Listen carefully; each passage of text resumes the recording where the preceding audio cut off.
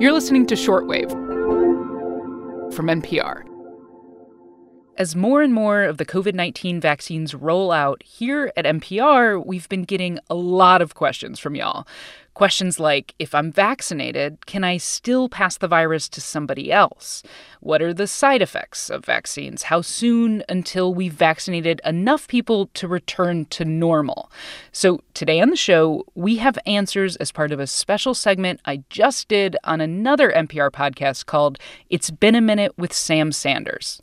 Yeah, I am in the hot seat for this one, y'all. If you haven't checked that show out, do it. It consistently makes me think, laugh, cry. It is so, so good. I'm Maddie Sofia, and you're listening to Shortwave, the daily science podcast from NPR.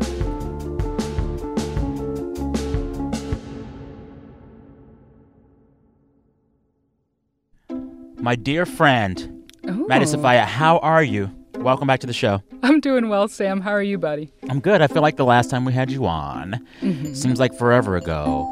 But I think my biggest question with coronavirus was whether I could still pet other people's dogs. Oh, that's interesting. That's an interesting version of that story because it was about whether or not you could kiss them on the mouth is how I remember it. They're so cute. They're so cute. Over the past few weeks, we have asked you, our listeners, to send in your questions about the vaccine. All right. If folks are able to get the vaccine, can they still carry and transmit coronavirus to other people? Okay, so let's start off with what we know for sure, right? We know that the vaccines that are authorized in the U.S. do an excellent job of preventing symptoms of COVID, including those really scary, severe symptoms.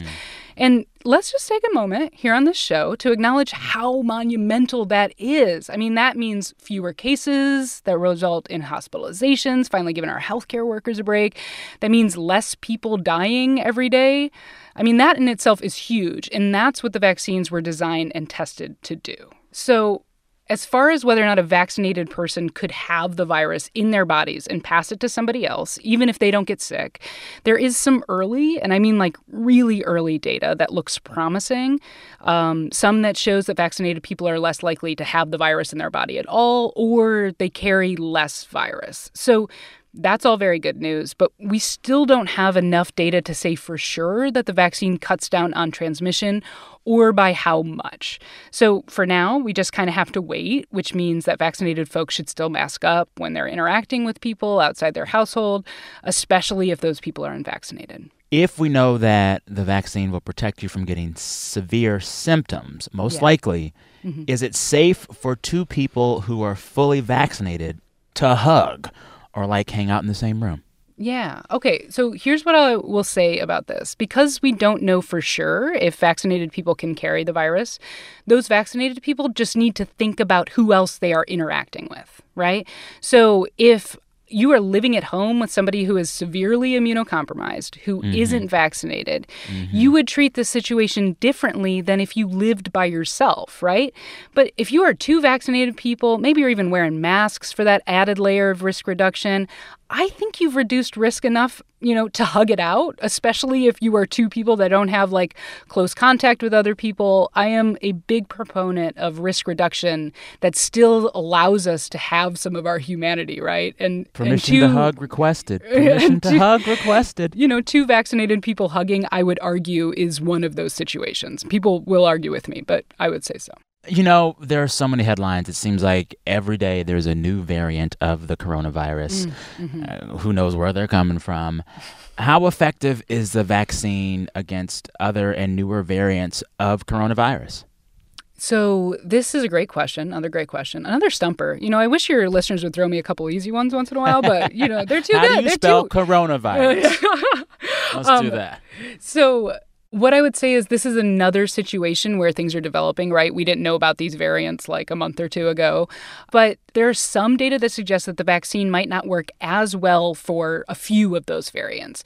But at this point, most of the experts that we're talking to say they will still work, right? Like that's the beauty of having vaccines that are super, super effective, that even if they don't work as well against one variant, they will still provide protection. In fact, public health officials are saying that the best way to prevent prevent these variants from really taking off in the U.S. is by having as many people vaccinated as possible. So for now, with the variants that we're seeing in the U.S., it looks like the vaccines will work well on most of them and still provide some protection on the others, which is good news. All right. As more and more people in my circles get the vaccine, I'm starting to hear them talk to me about side effects. And a few folks I know said first dose was fine. Yeah. Second dose, I was like knocked out for a day or two. Yeah. What in general are the side effects of the vaccine? Yeah, this is a great question. I mean, I'm just really glad we're talking about side effects because I think it's important to talk about them and be transparent. So all vaccines can cause side effects, right? And that's because vaccines work by kickstarting your immune system, similar to what would happen with a natural infection. So if you do get side effects, like you get a little bit of swelling from the shot or you get a mild fever, that is just your immune system doing exactly what we want it to do. Now, rarely vaccines do cause more serious reactions, like allergic reactions, for example. So it's really important to talk, about allergies with your doctor before getting the vaccine. Or, if you get the shot and swelling gets worse after a day, or if your other symptoms are getting more severe, lasting more than a few days, you should call the doctor. But the overwhelming majority of the time, Sam, for the 2 vaccines that are authorized for use in the U.S., the most common symptoms are pain at that site of injection, swelling, as well as fevers, chills, aches, feeling tired. And some people experience very little of those symptoms. And some feel pretty uncomfortable, like you said, for a few days, especially after that second shot. Because that first shot, your immune system's like, oh, hey, what's up? What's going on? And that second shot was like, oh, you again. You want to move watch in this. now. Oh, my goodness. Yeah, like now you're trying to... So that is really your immune system really being kicked into action. So like you said, I've heard of people that need to take the day off after that second shot. But here's the thing, Sam. Those types of side effects go away, right? Okay. And you know what doesn't always go away after a few days? Let me take COVID, a guess. COVID, Sam. You're right. Yeah, you know what I mean? So I think it's important to be transparent about vaccine side effects, but also to remind people, like, for the overwhelming majority, this is not even as close to being as bad as a bad case of COVID. All right, next question for you. Let's say your grandparent has been vaccinated, but you, a younger person, have not. Can you still see them? And is this scenario a little bit safer for the more vulnerable person? Okay, so this is a good one because it's all about assessing levels of risk. And like I said, risk is not an all or nothing scenario. And there's a lot to work through to make these types of decisions. So let's walk through this example. So you've decided you really, really want to see your grandparent, right? Your grandparent has been vaccinated, so you've cut the risk of them getting that bad case of COVID down quite a bit. And that's big, right? Before going, I would probably try to quarantine for a while myself, especially if they are in a nursing home, because I don't want to bring COVID into that facility because I'm not just going to interact with my grandparent. If they're in their own house, maybe that's a different story. So that's all like before the visit. And then on the day of the visit, one thing I would leave your audience with is when you're seeing anybody, like the thing to think about is how do I cut down on the amount of air I am sharing with people, right? That's the big, if you can carry that one thing in your head, that's the biggest thing because most transmission happens in close contact through the air, not through necessarily like groceries or stuff like that. So that's important to keep in mind. So if I'm going over to my grandmother's, and she makes me call her that, Sam, by the way, the full grandmother. She demands respect. She will not be called grandma. I would be wearing a well-fitted mask like we talked about. And if I could, and this is a huge one, I would try to take it outside if I could. If not, I would want to get fresh air circulating in the room because fresh air circulation is one of the best things you can do if you have to be indoors. And then the last thing to think about is time, right? It's not just proximity, it's also time. So I'd make the visit pretty short, too. I mean, the CDC suggests less than 15 minutes if you're indoors, but that's variable. But it's grandmother. Yeah, yes. It is. So it's just about keeping that visit as short as you can. And then after the visit, like I said, same thing as going in. I'd probably quarantine for a bit just to make sure if I got it, somehow from being out and about, I don't spread it. Gotcha.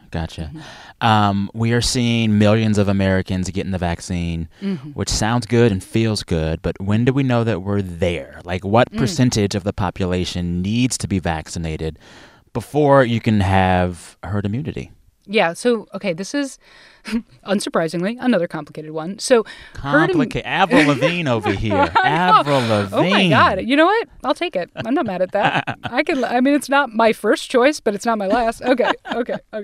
So, if you're not familiar with this term, herd immunity happens after enough people have been infected or vaccinated until there's essentially nowhere for the virus to go. There's not enough susceptible people left for coronavirus to infect. So there aren't those like massive outbreaks. But there isn't one straightforward number to reach herd immunity. It changes based on a lot of things. The biggest one probably is the germ itself. So for this coronavirus, some public health officials have thrown around that like 70 to 85% of people would need to be vaccinated or infected to have, the level of immunity that we would need. And the difficulty in knowing the answer to your question, Sam, like when do we reach that number, is that we don't actually even know how many people have gotten the coronavirus. Realistically, there's a lot of infections that we don't catch for multiple reasons. There's a lot of people that have asymptomatic infections, that kind of stuff. So that complicates it. We also don't know how long immunity lasts. So for some diseases, you get it once and you're protected for years or your lifetime. And that's probably not what's going to happen with this one. Really? And then, we've got those variants on the scene. You've heard of those variants. So those could play a role here, too. So there's a scenario in which this first round of vaccine that folks get, first 2 rounds, there'll have to be more vaccine shots down the road? I mean, there's the potential for that. It would be kind of like a booster situation, perhaps. We don't really know yet. Like I said, right now, it looks like our vaccines are working really well. But I know that there are some vaccine companies that are looking into developing more vaccines that would, basically be kind of a booster situation. So Gotcha. I think, Sam, when we ask, like, when can we reach herd immunity? When can things go back to normal? I would argue, and people would argue with me again, that herd immunity might not be a reality for this virus. Like some people might achieve. No, it's not that bad. It's not that bad. Some places might achieve something close to it, but this is a global pandemic, right? Like viruses travel with people who travel. So real herd immunity, global herd immunity would be tough to achieve. And so, I think we have to learn how to live with this virus, to be realistic. The coronavirus will probably be around to some degree for a long time. And so I think focusing on what we can do, getting vaccinated if you can, continue masking up, physically distancing, reducing your risk as much as you can. The more we do those things right now, the faster we will get to our new normal, which, Sam, I am happy to tell you, will be much, much, much more livable than where we are now.